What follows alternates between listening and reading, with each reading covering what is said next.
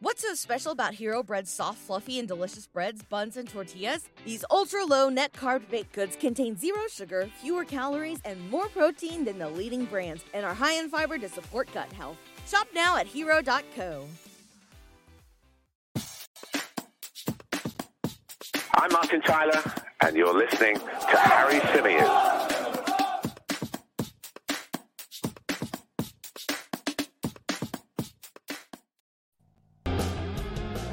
How's it going? Welcome back to the Chronicles of a Gooner Live, the Arsenal podcast brought to you by the 90 Min Football Network. It's some cool background music. I don't know if this works. I don't even know how it's coming out. I'm trying it for the first time. Let me know in the comments if it's a pile of shit or if it's something that you're quite enjoying. Joining me on the show is the brilliant Mike Stavrou. Welcome back, my good friend. How are you? Yeah, in the time that I've been gone, Harry, I've learned how to play guitar. So that's me underneath my desk. I hope everyone likes it. But yeah, it's been a while, man, hasn't it? I've been busy, but I'm glad to be back. It's been a long time.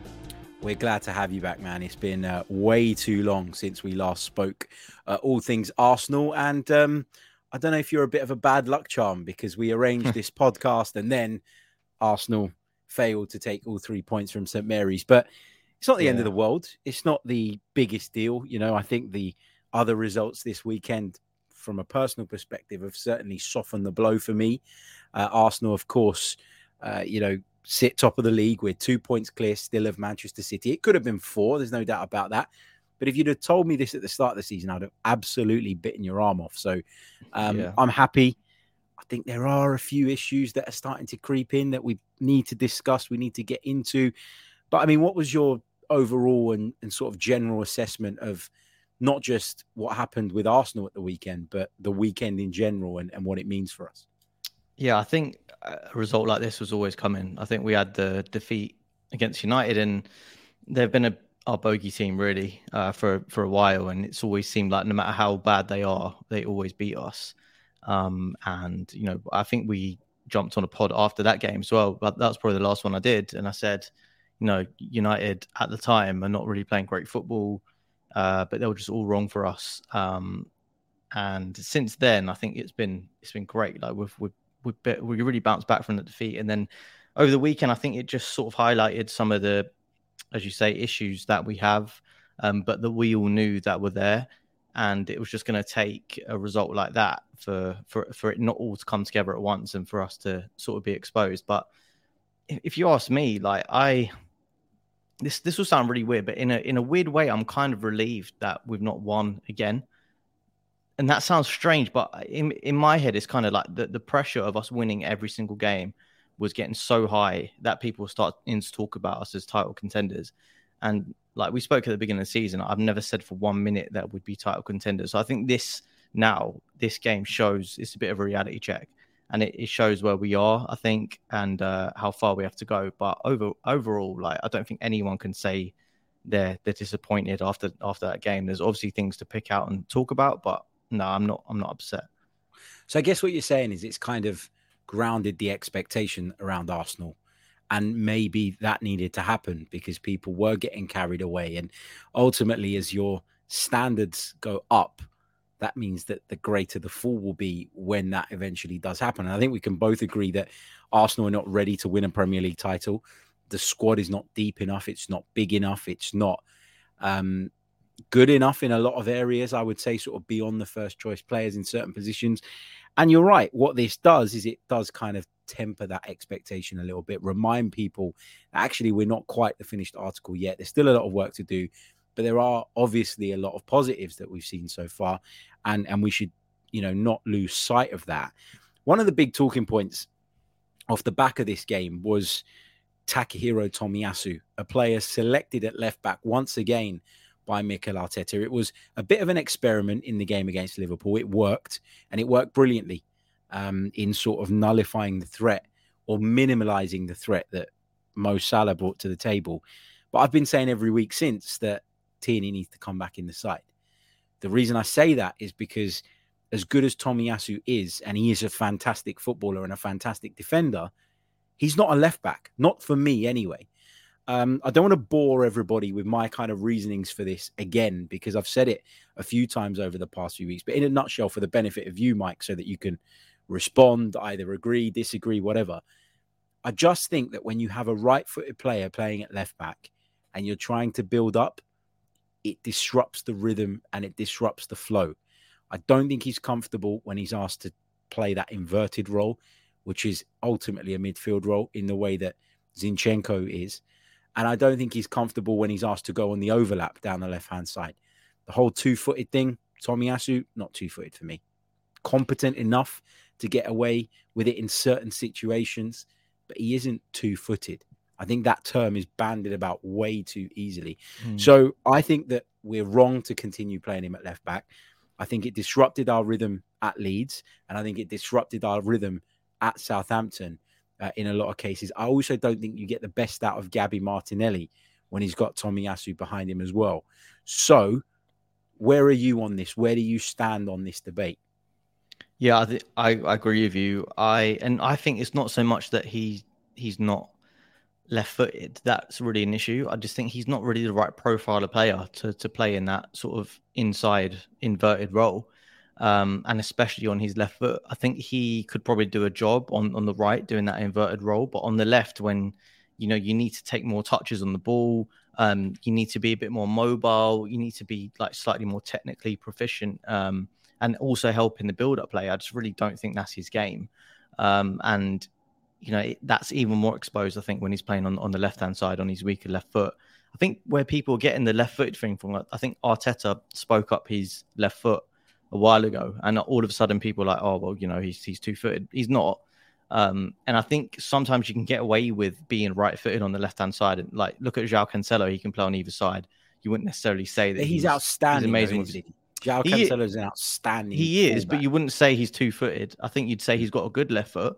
But the difference with Cancelo is that you're right, he's outstanding, but he's so technically gifted, it doesn't really matter which side he plays on. He just adds to the team in whatever role he plays. Tomiyasu's not versatile enough, I think, to do that. And yeah, the issue with him being right-footed is that all his actions are looking to come inside the pitch.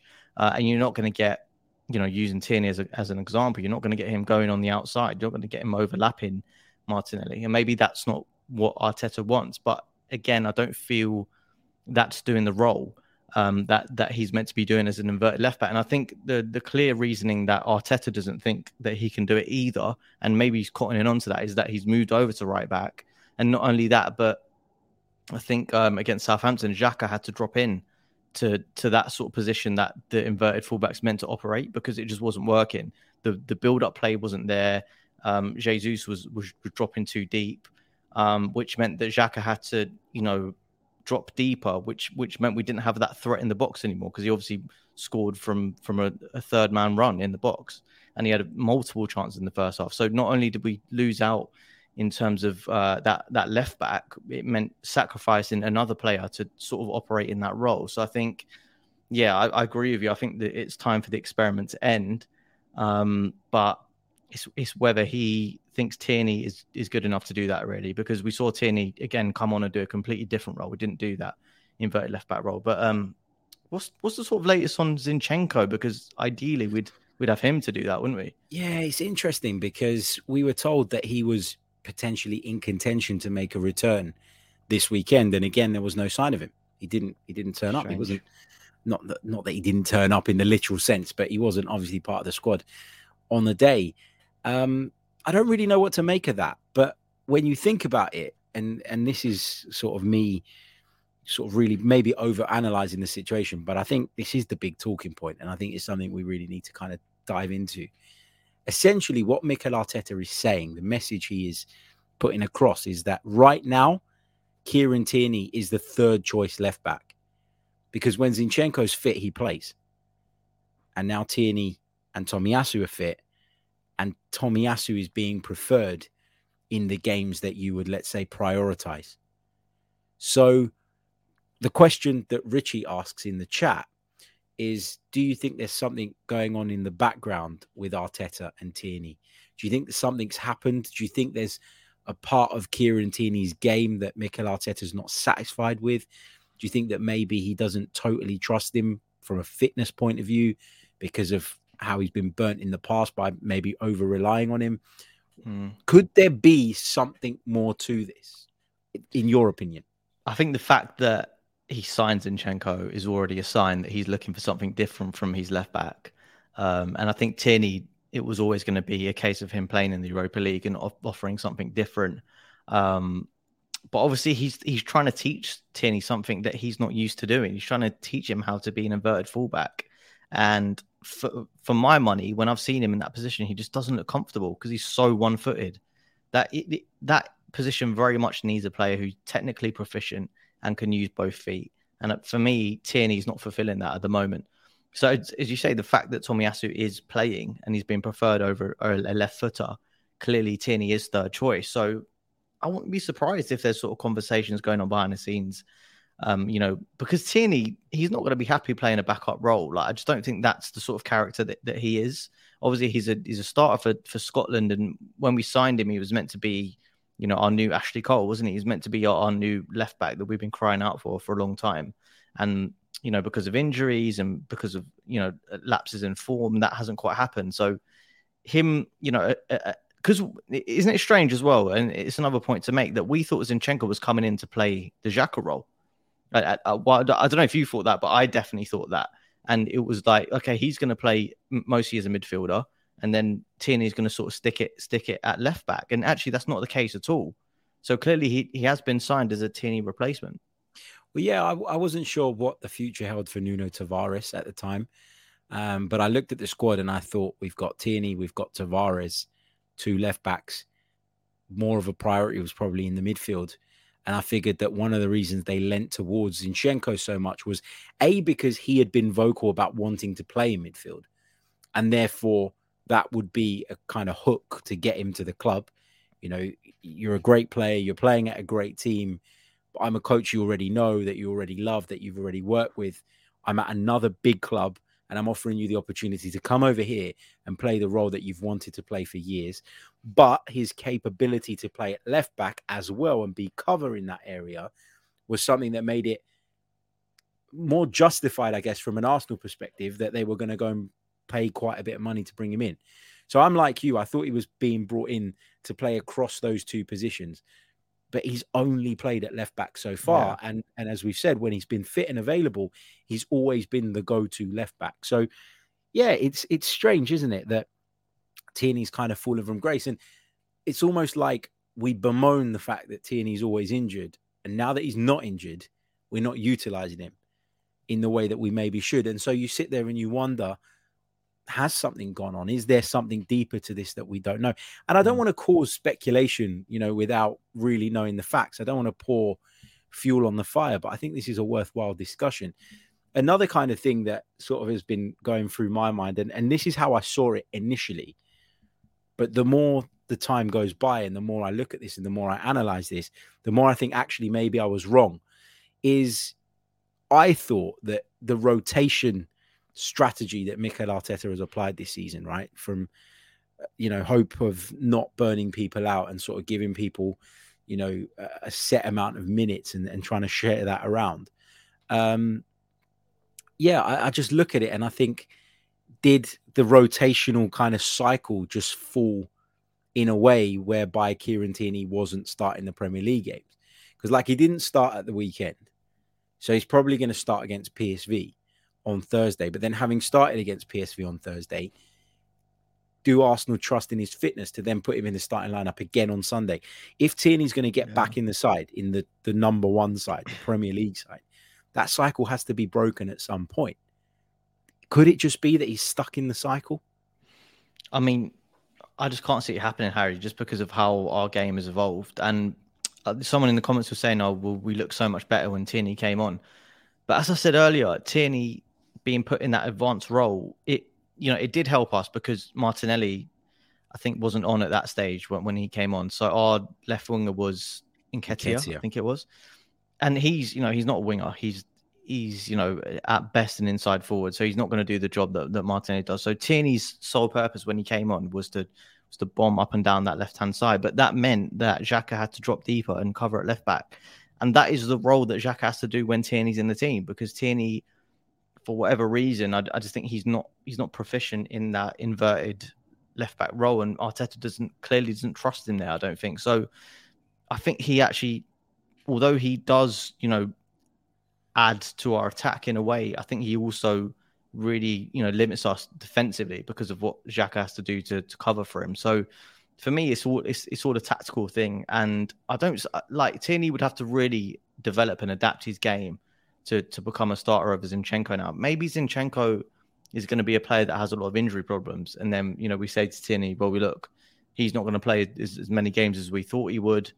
So you need to really step up now and do what we need. But I just don't think we can change the sort of tactical style that's done so well for us. Yeah, I think there were signs though that Tierney was starting to get to grips with the inverted role. There were just signs in a couple of games where he, just kind of started to move into that position a little bit more often and was doing it better and better. But I guess if you're a manager, if you're Mikel Arteta and you do make that change, because let's be honest, our left back last season was not playing an inverted role. You saw it from the right back at times. You saw it from Tomiyasu tucking in, becoming at times part of a back three, and then us pushing the left back on in order to kind of get more numbers into the midfield and further up the pitch. But now we seem to do it on both sides, and that is a tactical shift and a tactical change that perhaps Kieran Tierney's just kind of fallen victim of, in that he's fallen through the cracks a little bit.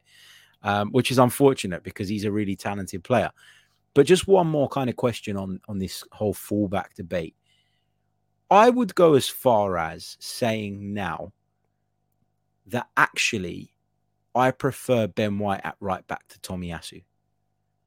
Now, Ben White essentially started in that position this season, because William Saliba had come back and performed really, really well, and Mikel Arteta was really impressed and didn't want to take him out the side. But B, because Tomiyasu was unavailable at the start of the season. And I've got to be honest, when I watch Ben White now, I see a more complete fullback. I see someone who can tuck in. I see someone who can support the centre-backs in the way that Tomiyasu was so effective in doing last season. But I also see someone who can go on the outside and help create goals and create opportunities. I'm not sure Tomiyasu has the whole package in the way that Ben White does, based on White's development over the last 6 weeks or so. Is that fair? Am I jumping to conclusions? People will say in the chat, I'm being really harsh on Tomiyasu. I'm not. I still think he is a fantastic player and a fantastic defender. But I reiterate what I said before. He's a right back or a centre back. He's not a left back. Ben White, what's your thoughts? White or Tomiyasu? I think different tools for different jobs, Harry, to be honest. Like just how Tomiyasu played at left back and he did a job on Salah, I think he can do that at right back as well. And when you need someone who, is coming up against one of the top players in the league, like when we play against Man City, and we need someone to really just do a job defensively, I think Tomiyasu probably should get the nod over Ben White because he just offers that stability. He's a better one-on-one defender. And to be fair, I agree with you that Ben White has done brilliantly, and I think going forward he's definitely better than Tomiyasu. The ball that he played for Xhaka against Southampton was great, and I didn't really think he had loads of that in his locker, but he's proven that he has. But on the flip side, defensively he doesn't know that position as well as Tomiyasu does, and against Leeds I think he got massively exposed. And also he's playing next to someone who, although has been class this season, he's not. He's going to get caught out at times because he's young, he's inexperienced, he's not fully, acclimatized to the Premier League. He's played really well the first 10 games of the season, but he's going to need someone sometimes just to tuck in a bit tighter to him and be that, really strong defender. And I think Tomiyasu is a bit better. So if you're asking me, like 90% of the games, I would probably play White because I think on the ball he's better, and I wouldn't say there's an absolutely massive difference between them defensively. I think Tomiyasu is a bit better one-on-one and maybe slightly tactically. He sort of knows that position better, but there's not a lot in it really. It's fine margins, isn't it? Yeah, I'm not saying there's a million miles between the two. I think you're right that they can be compared quite closely. I think some people in the chat making the point about Tomiyasu's heading ability, and I think this is a valid point. Tommy's heading ability is second to none in our team. Great point. When teams have that threat, that's from Jean Rene. Sco says on that debate, White is effing fantastic. Not super enthusiastic for post-match interviews, but so damn good on the pitch. Clock End Seb makes a great point. He says, how good is it to have the luxury of competition? I remember the dark days of Lichtsteiner and Mustafi trying to play out their own 6-yard box. It was the dark days of Cedric not so long ago. People absolutely despise Cedric, and we don't have to play him anymore. So, yeah, no, you're absolutely right. But I do think there's a lot to be said for Tomiyasu's aerial ability. I do think that is something that Mikel Arteta values a lot when teams sort of try to drop balls over our fullbacks. And you can't do that to any of our fullbacks at the moment because you've essentially got 2 centre-backs playing there. So you gain something there, but I think you lose something in another way, in an attacking way, in terms of the flow of your game. If Tomiyasu was left-footed, I'd have zero issue with him playing at left-back. Genuinely, I think that bit is really important because I watched him really closely yesterday. There's someone in the chat, I can't remember who it was, who said that I'm the only one that doesn't think he's 2-footed. That's absolutely not true. But I watched him closely because we'd had this debate on this show 1,000,001 times. And every time he got the ball yesterday, watch the game back. I've watched it in full. Every time he got the ball yesterday, he took an extra touch. Why? Because he wants it on his right foot. Because he doesn't feel like he can confidently break the lines often enough and progress the ball often enough on his weaker foot. And it doesn't seem like much, but that really does slow down the attack and 100%. That split second allows people to get back behind the ball and in shape. Yeah, it does. And also, I think that looking at, I'm going to compare him to Zinchenko because I think he's the number one. But look how much deeper Tomiyasu stays. Zinchenko helps not only on the ball in our half, but in he basically camps himself when we've got the ball on the edge of the box, and he's playing little, one twos with Xhaka, and he's playing little 1-2s with Jesus and Martinelli, and he's a creative force, and he's dangerous. But when Tomiyasu just doesn't get that high up because he's not that comfortable there, so it's another thing that you lose when he's playing. The one thing I would say about Tierney is that he's got more tactical intelligence in an attacking sense, and he knows the areas to be. Not necessarily as an inverted fullback, but as as a dangerous, as a traditional fullback. Yeah, as a traditional fullback. But yeah, I think it's done the job for now. But when we do play teams that we're going to have more possession, like we did Southampton, I think you need a bit more security on the ball. So yeah, I mean, look, I'm really happy with Tomiyasu because the fact that he came in from the cold to play against Salah, the best wing in the league.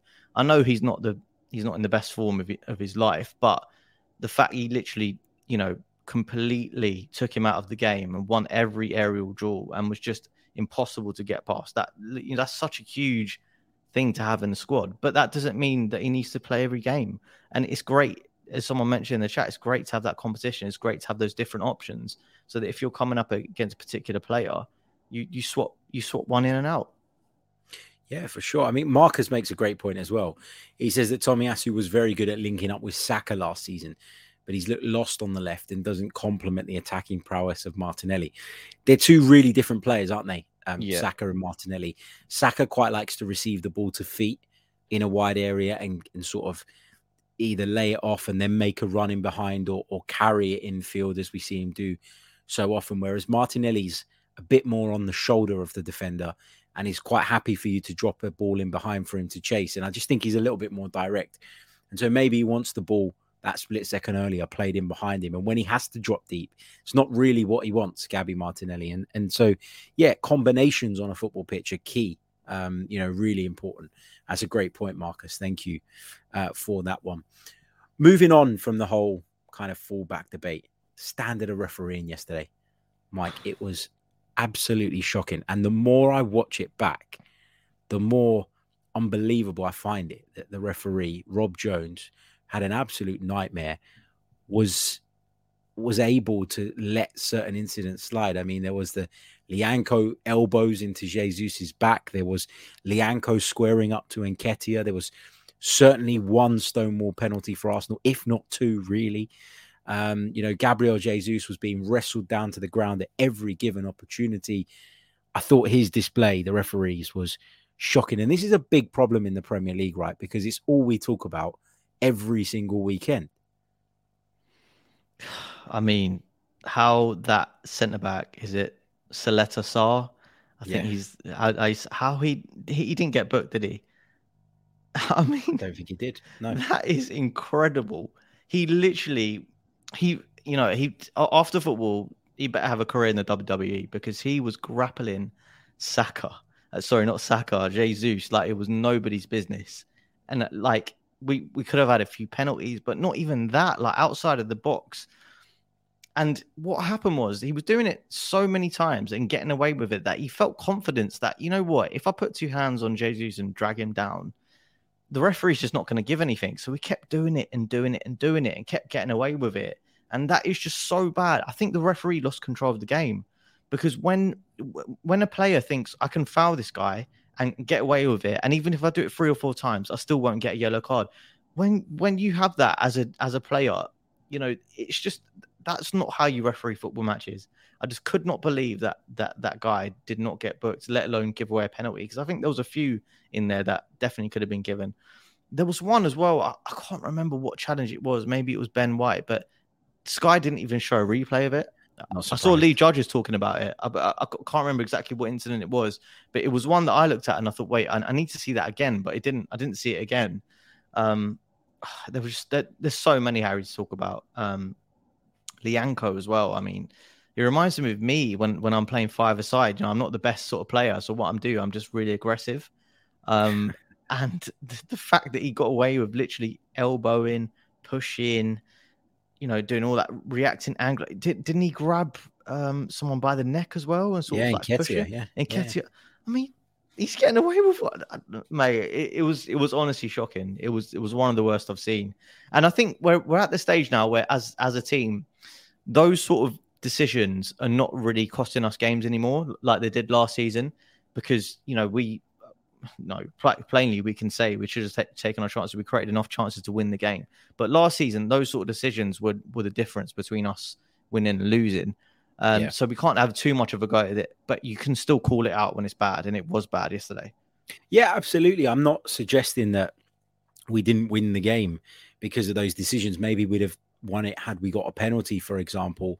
I certainly think we did enough. And I always say this, like, in the heat of the moment and sort of directly after the incident, you are going to be really frustrated by decisions like that. But I always think you got to look first and foremost at what you could do better to win the game. And there's no question about it.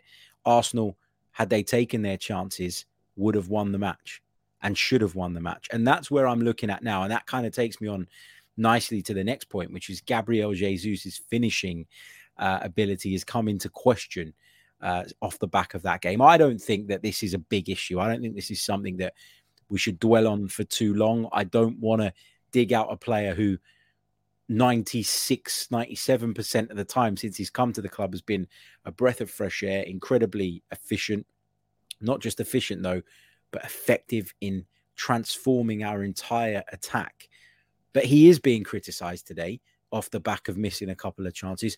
What did you make of his performance and what have you made of his overall impact since coming from City? Because he's a player that you were a big advocate of us signing long before there were any links in the papers.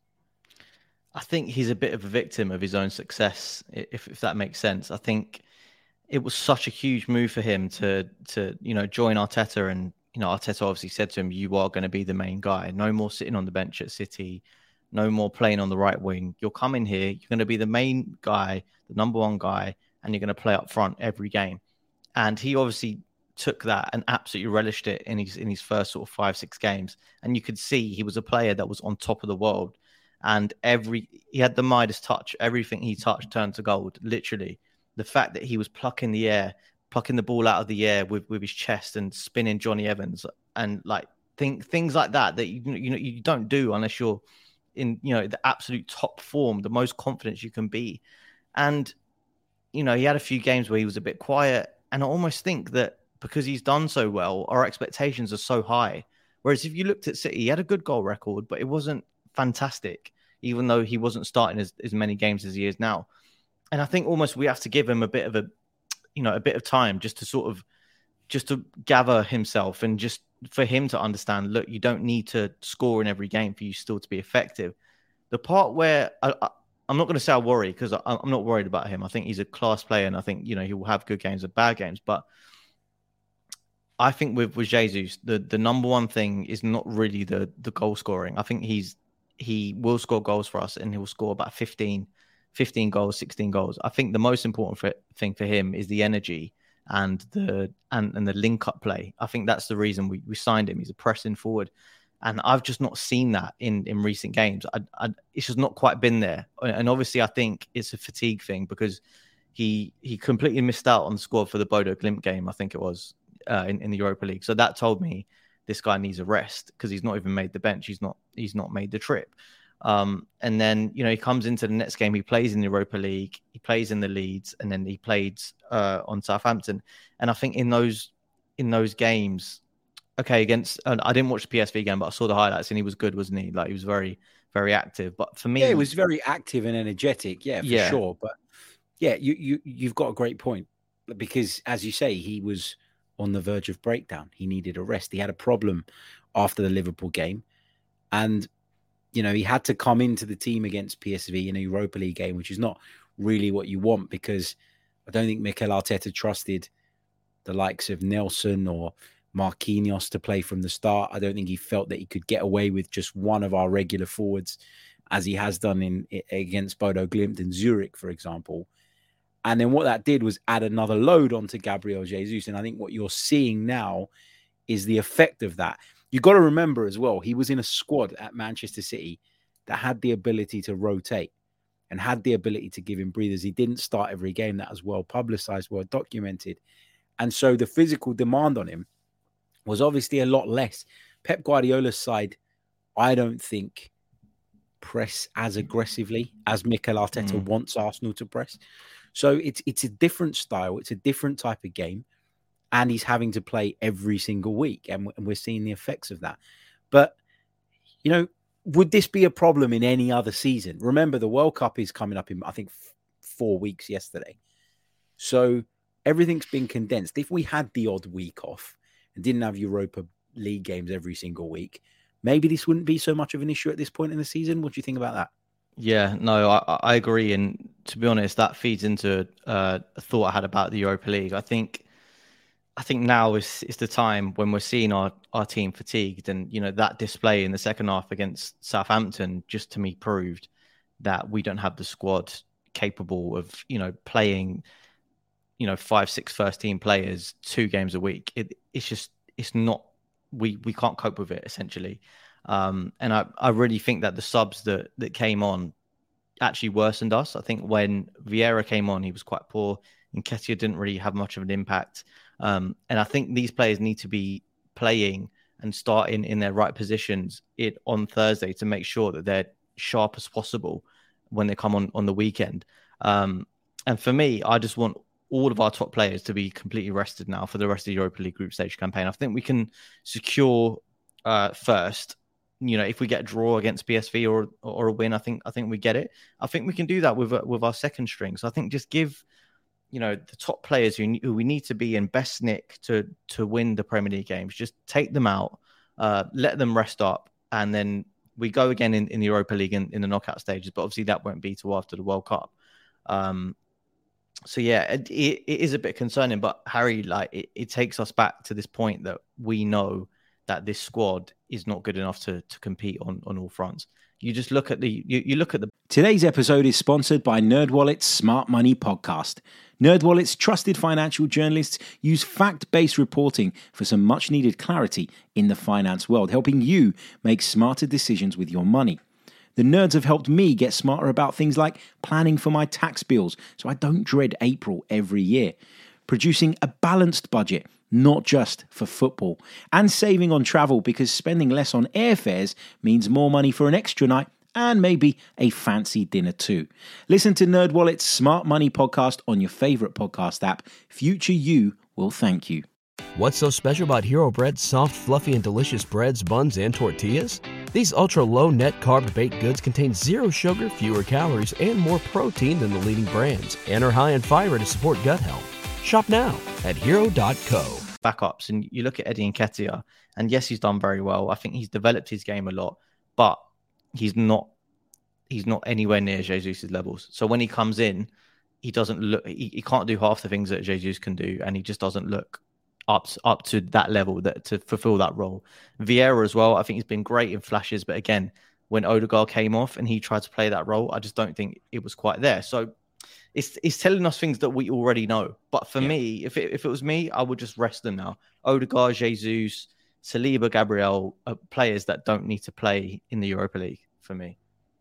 We're going to take a very, very brief pause, and then we're going to discuss some breaking news that has just come to our attention whilst we are live on the podcast. We'll be back in just a sec.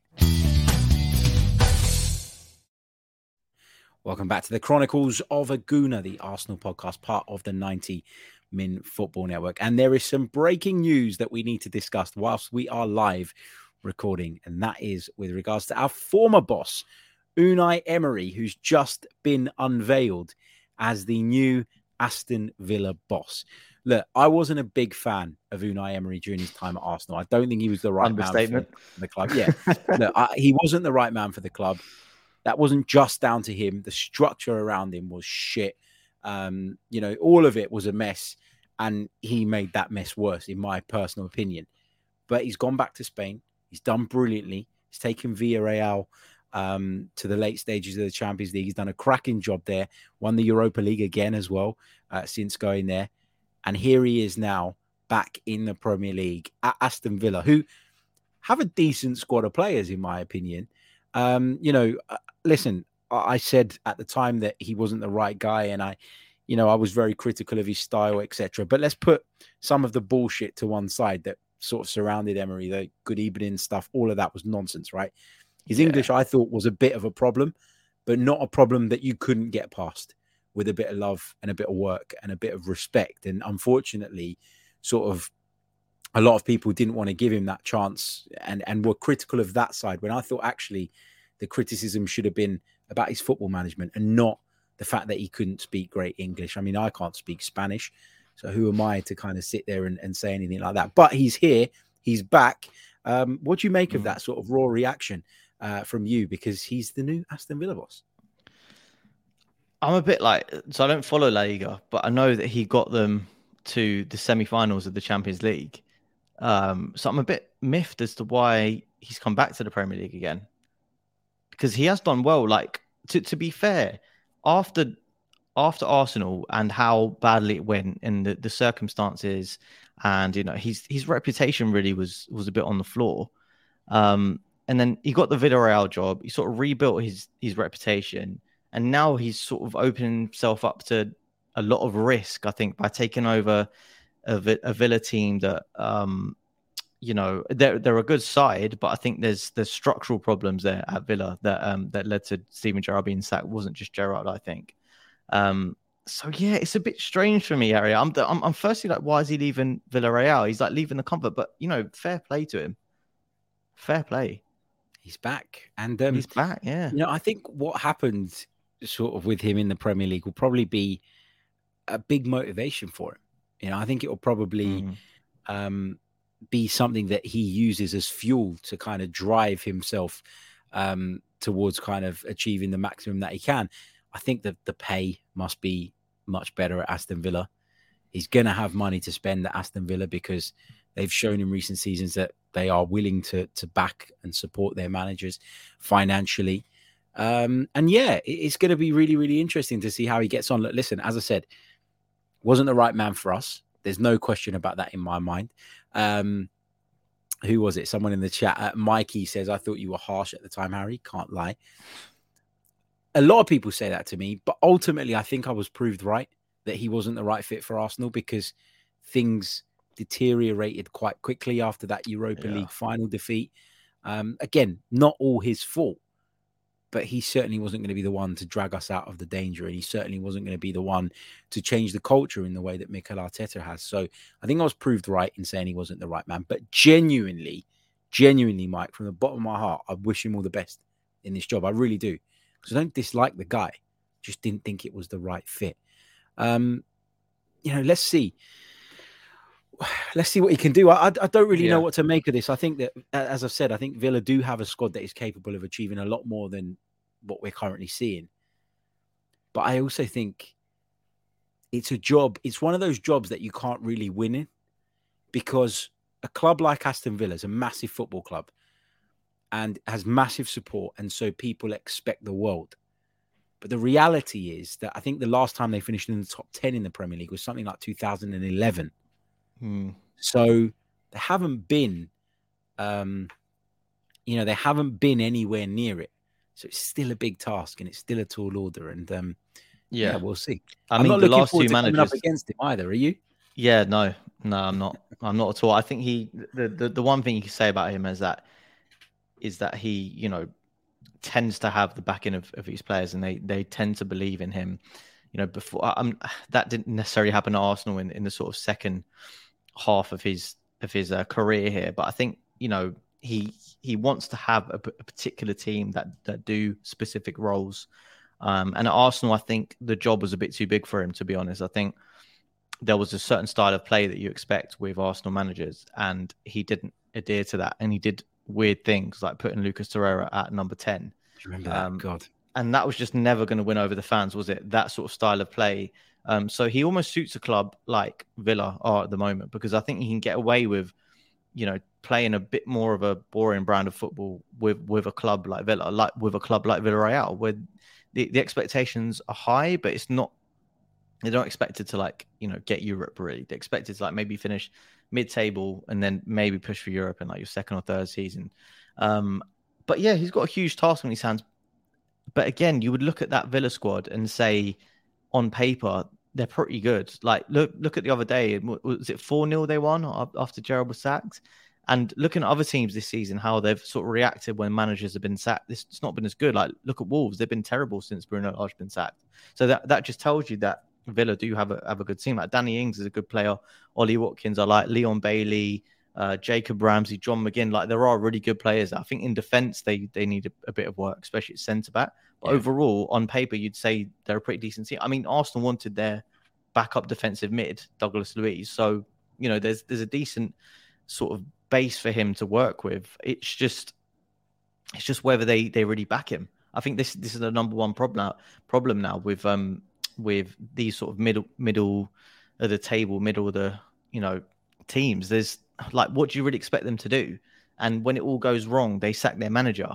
But they're not really huge teams, so he's gonna have a tough job. But I'm excited to see what he says about Arsenal as well, because I think at Villarreal he was very polite and he was very. I think he still will be. Didn't want to say too much.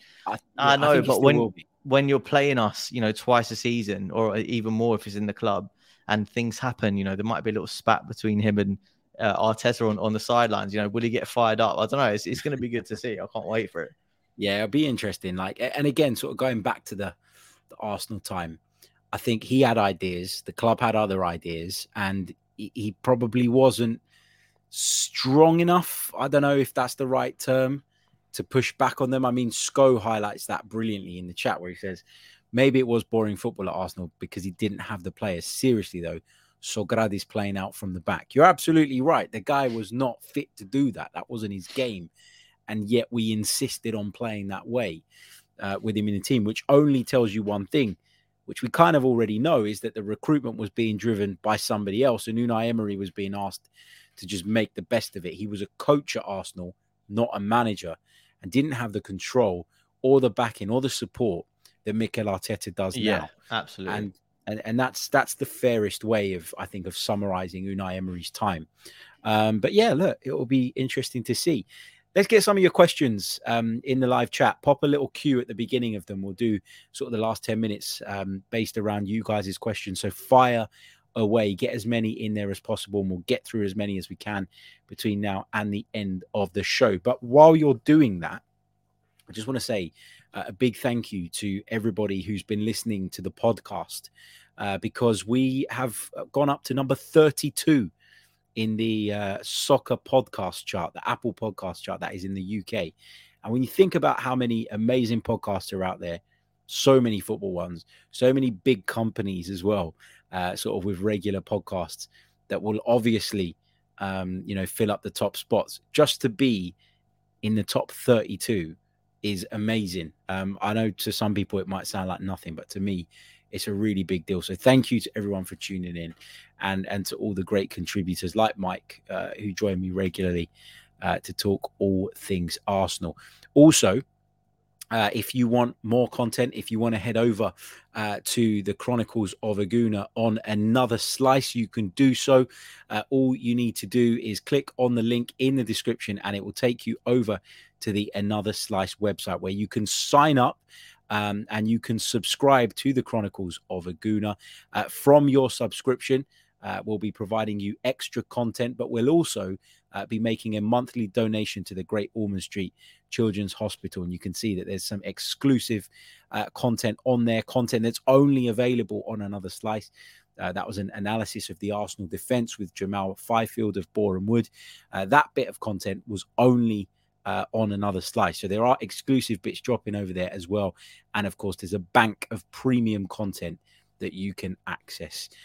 So yeah, if you're interested, click the link in the description and sign up. All right, should we take some questions, Mike? Let's do it. Look at this one. I like this. 32 on Apple Podcasts, but first in our hearts. Awesome job. Thank you so much, man. Really appreciate it. Michael says that we've matured. That's good. That's good to know. Cheers, mate. Thank you so much. Clock End Seb says, do you think we have the depth to rest our entire Premier League starting 11 against PSV? Granted, some of the big hitters will need to make up the bench. How would you approach this game, Mike? Would you make wholesale changes? Would you do what Mikel's done so far and sort of mix and match it a bit? I think I've already said that I think we should make wholesale changes, because I think, obviously what you want to avoid is fall into second place, because then you have the possibility of the extra round of games, which is 2 more games that we really can't afford. But I still think, having watched the game against PSV and watched the highlights, and watched how dominant, and looked at the stats and soon how dominant we are, I think we've got a pretty decent chance of beating them. So I'm not saying rest the entire 11, because I think you don't want to underestimate them, because they are still a good team, and they're by far the best team that we've played so far this season. But I still think that there's enough in the second string. So maybe you pop 1 or 2 players in that are in really good nick, that are not showing any signs of fatigue. So maybe Martinelli, because he got taken off early. Start him and then play Nketiah instead of Jesus, and maybe play Reece Nelson instead of Saka, and take out those players that are really important. And that if they do, happen to blow up with an injury, it's not going to cost you the season or the season up until the World Cup. And I think that's how you have to approach it. So for me, I wouldn't change 11, but I think I'd change like a good 7 or 8, and maybe keep a few players in there that you want to play. But PSV don't worry me massively to the point where I think we could make changes and be embarrassed, really. Yeah, I don't fear being embarrassed. It's just that if we lost the game, it would take the group winner thing to the final round. And actually, if we just go out there and get a point, then that's done and dusted. And we then avoid the next round of the Europa League. We get a bye through to the last 16 or whatever it is. And I think I value not having to play an extra tie against a Champions League dropout a lot.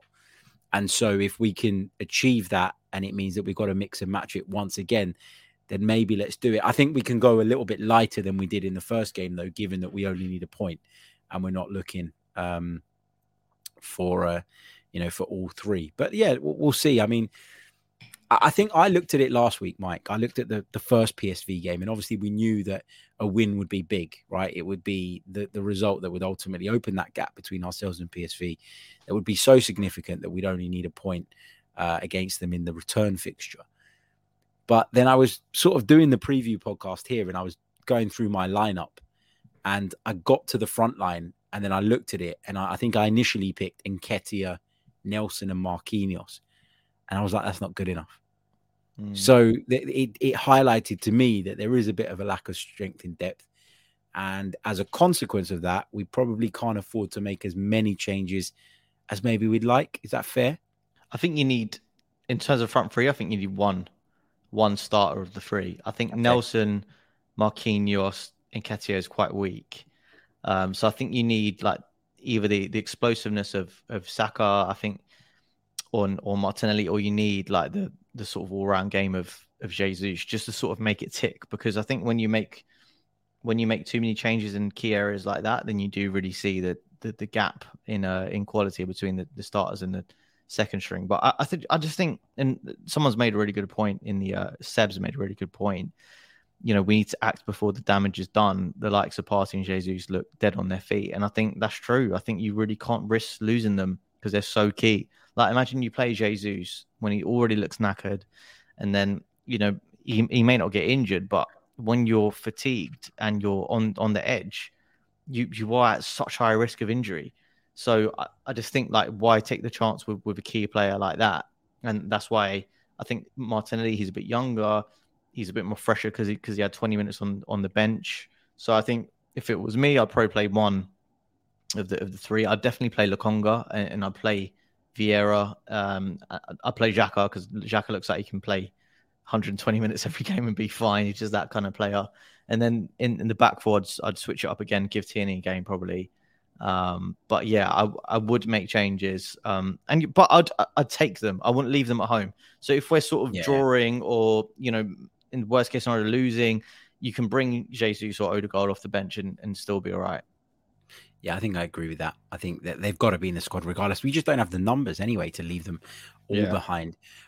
Looking ahead a little bit to January, Marcus says, what positions should Edu look to strengthen in the January window? And I'll add on top of that question, do you think that there will be significant movement from Arsenal in the upcoming transfer window?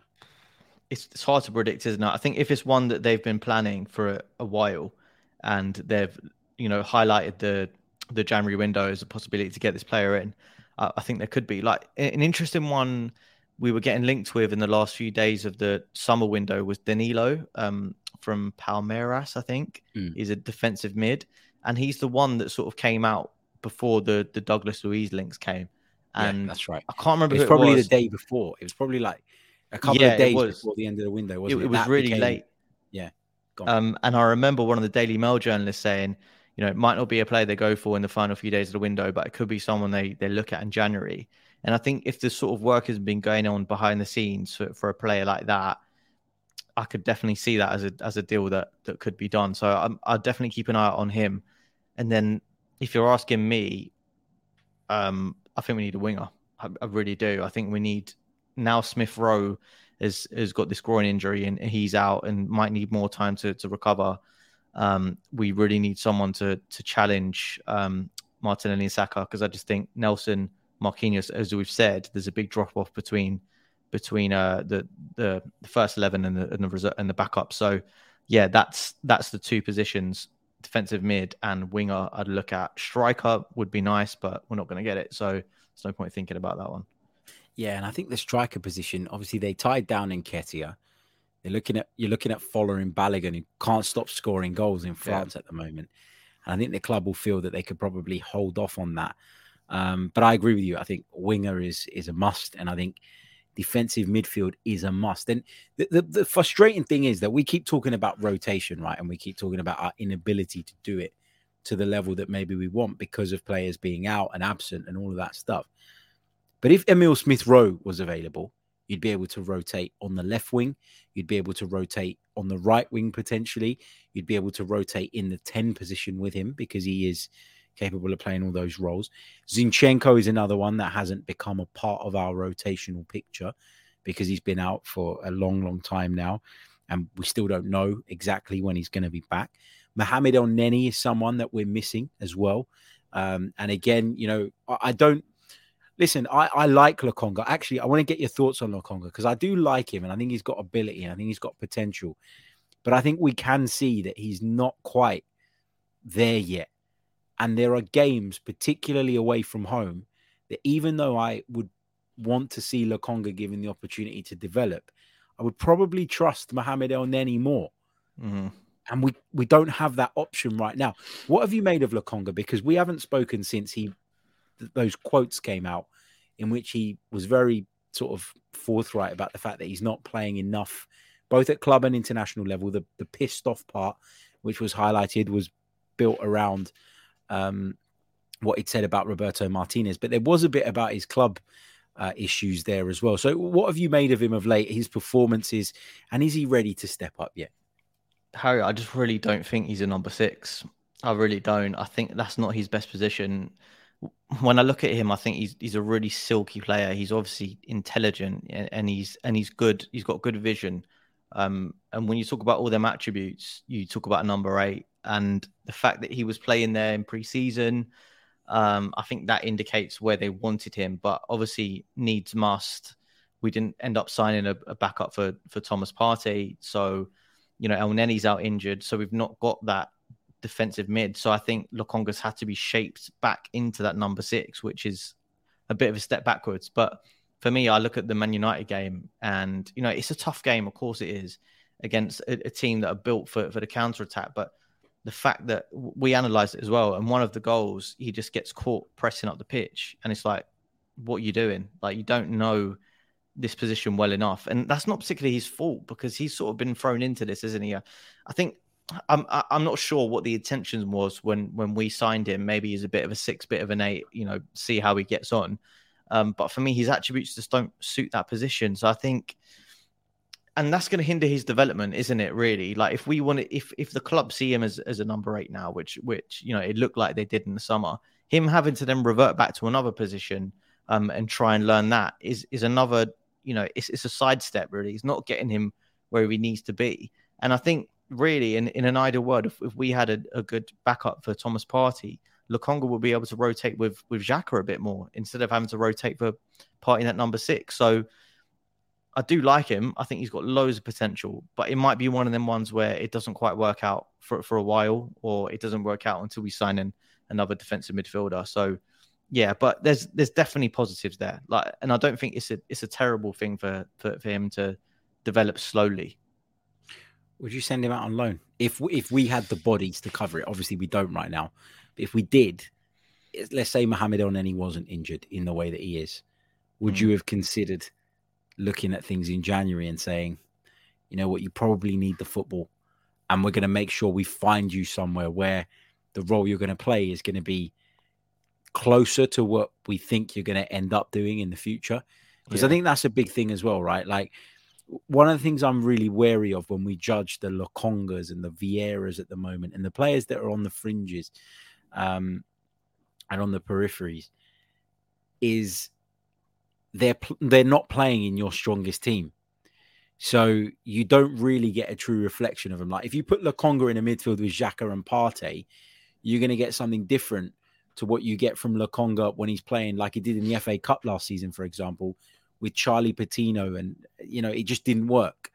Yeah. So have we got to be mindful of that as well? Have we got to think about when he does get game time, it tends to be with the second string, which obviously makes it more difficult for him to get to the level that we need him to be if he's going to be first choice. Yeah, and let's just say like this Thomas Partey role, it's a tough role. Like it is, you need to be a top level player to play in that position, because essentially you're the sole defensive midfielder in the team. Like the way that Xhaka plays and he's bursting into the box, it's a really hard role, and you needs to be someone that's experienced. You need to be someone who's so positionally aware. You need to be athletic. There's so many requirements needed for that. I just think for him at the moment, it's almost the impossible job. And absolutely, it's a tactical role that he needs to learn. But I just don't think it's quite working out at the moment. And the difficult thing with a loan is you need to make sure that the loan is perfect for him, in the sense that he'll be playing in a similar sort of system, maybe not system, but a similar sort of, style of play, really. It is a possession-based team. It is a team that counter presses and employs a high press as well. An energetic team. You don't want him to go somewhere where it's completely different. But then I look at Saliba and I think, how amazing was he out on loan? Was that just because of the individual, or was that because the environment was perfect for him? So I think it's the things that needs to be considered. But I think if the right option became available for him, considering that he does seem unhappy with the lack of playing time, it needs to be an option to explore if we had the backup. Yeah. Interesting stuff. Interesting stuff. We're going to take this final question. It's not football related, but I want to have a bit of a rant about this as well. Seb says, not football related, but can either of you explain what sort of mutant lets off fireworks 2 weeks before bonfire night? I'm literally listening to fireworks go off outside my house right now. Yeah. What is going on? It's the 24th of October. Driving me up the wall. I'm not a fan of fireworks. Like, why would you want to go to a field and watch lights in the sky, stand in the mud, get your shoes all dirty, be freezing, have to wear gloves? I've never got the appeal of it, Harry. Honestly, I really don't get it. It's one of them holidays or whatever it is that just goes straight over my head. Yeah, I used to go to fireworks when I was like 16, 17 because I thought it would be a good place to pick up chicks, and it turned out it wasn't. It turned out it wasn't. Big shout out, by the way, to the brilliant Shabana Hearn, who is in the chat box. Sup, Shaban? Hope you're well. I actually recorded a chat with Shaban earlier today about Arsenal women, the WSL. We were talking Vivian Miedema. We were talking Beth Mead. And that is a bonus bit of content that is dropping tomorrow at 12:30 p.m. Shaban's channel is brilliant on all things women's football. There's some great vlogs on there as well. Highly entertaining stuff. And also, she knows what she's talking about. She's a women's football expert, a great colleague, a great friend as well. Please click on her name in the comments. Go over to her channel and make sure you are subscribed.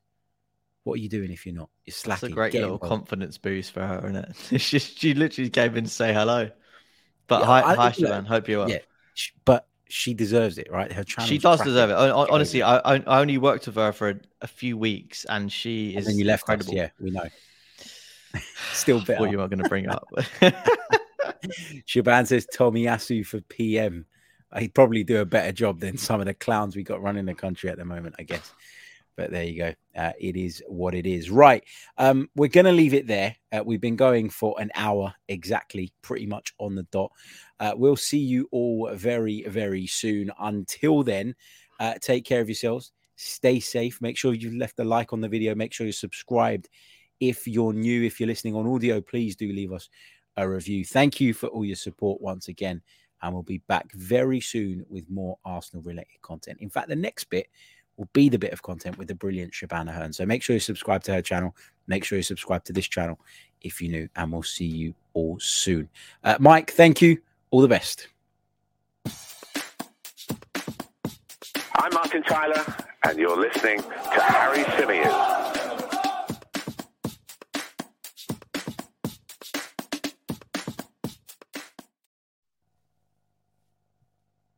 What's so special about Hero Bread's soft, fluffy, and delicious breads, buns, and tortillas? These ultra-low net-carb baked goods contain 0 sugar, fewer calories, and more protein than the leading brands, and are high in fiber to support gut health. Shop now at hero.co.